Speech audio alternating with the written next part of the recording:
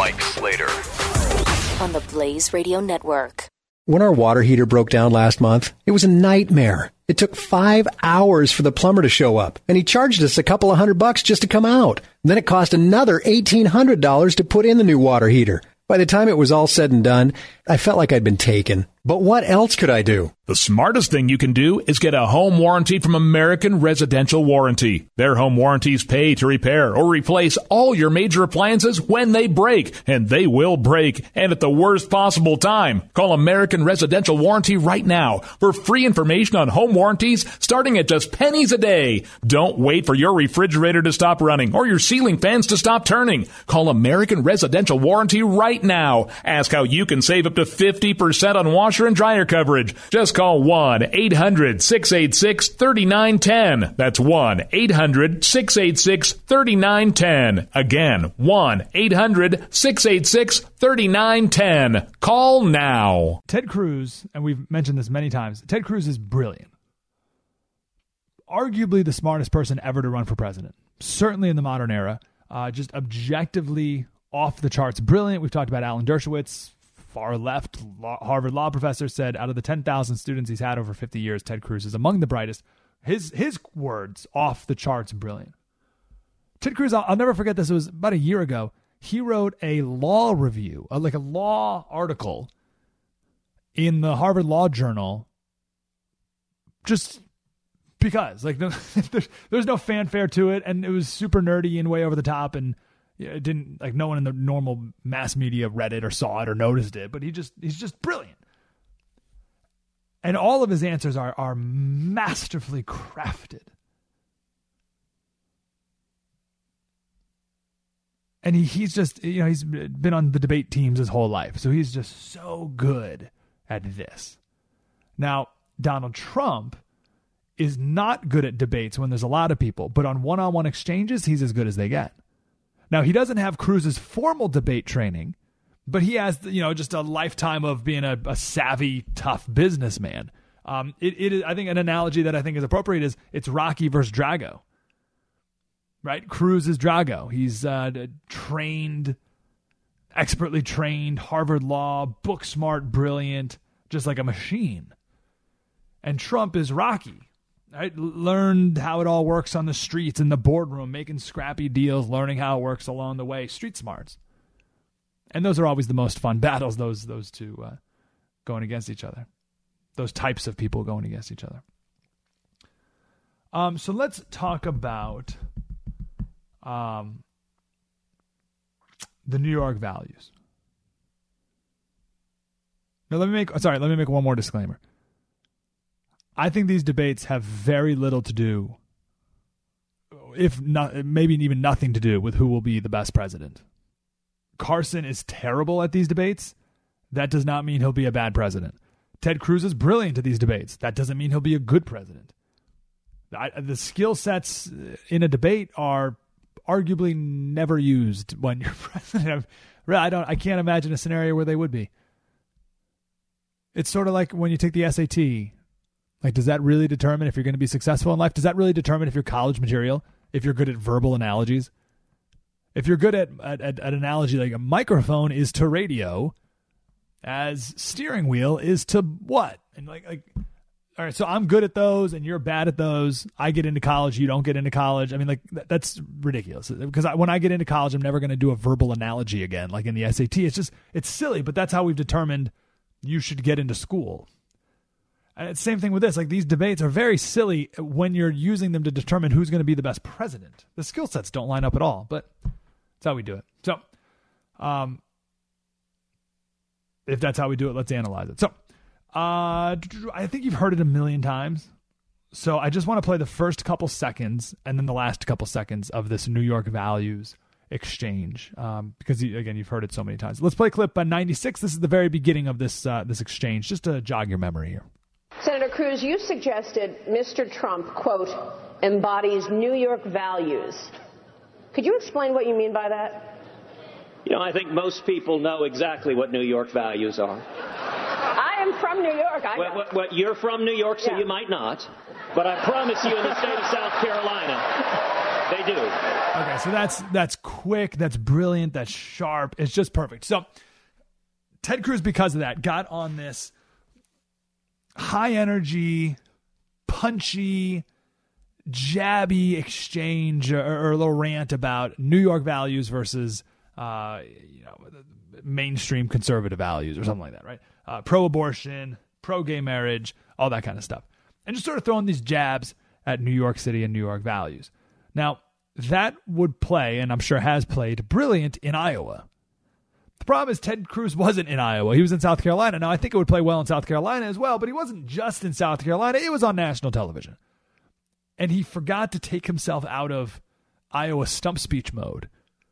And because it started off so good and he was rolling the whole debate, I think he lost himself. And I guarantee you he was kicking himself later that night. He's like, why did I say that? Why? I set myself up for this. So you're thinking, set myself up for what? This. I want to play the response from Donald Trump.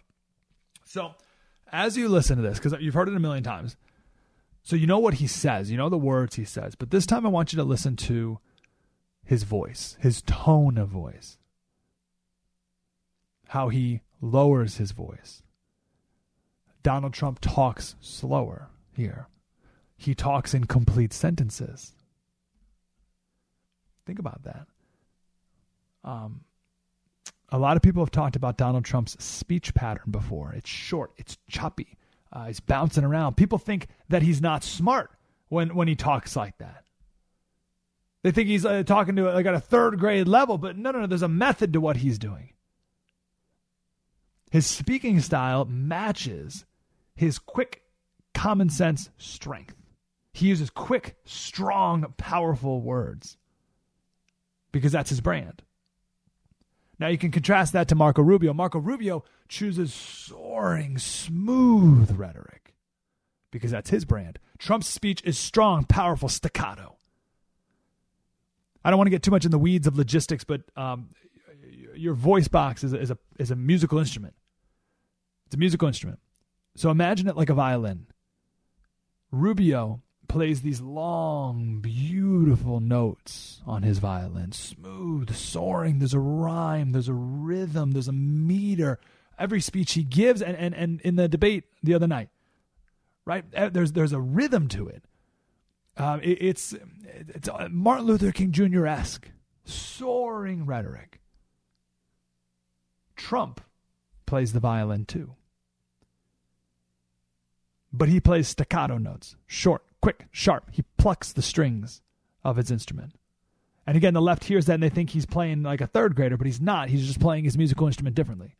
Now, does that make sense? So the best symphonies have all the styles in it, right? You take a symphony, part of it will be soft. The other part will be loud and forceful and powerful. Part of it will be really fast. Some of it will be really slow. Some smooth, some staccato like this.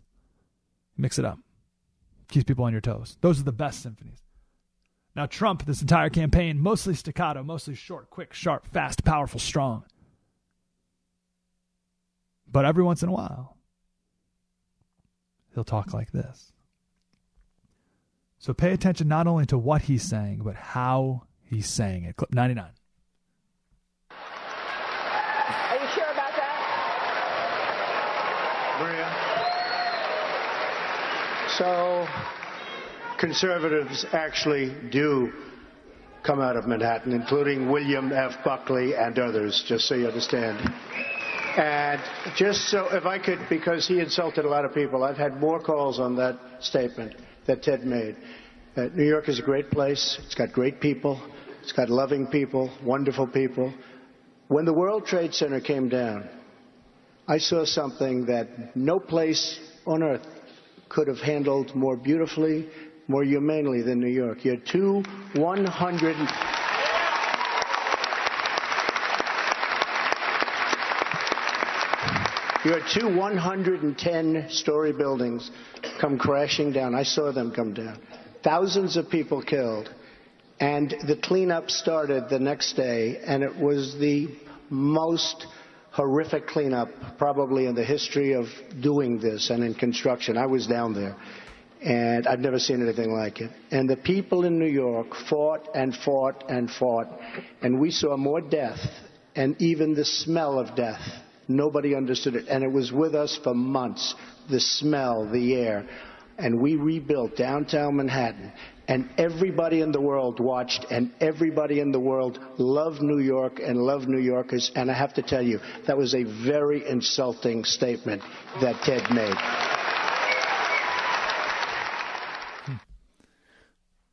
Style.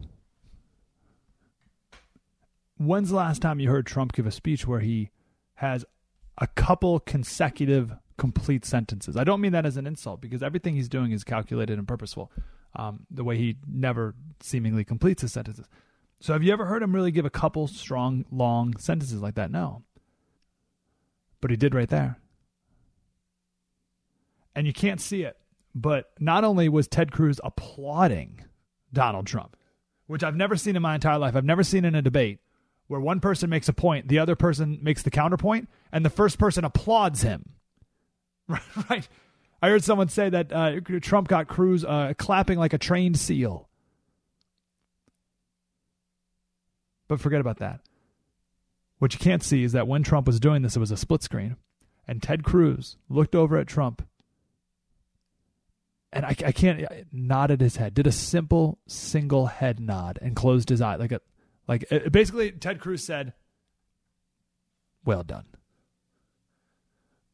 It was a combination of, you're right, well done, you win. You win that round. It was that kind of move. Like, it was a master complimenting the challenger. Very good.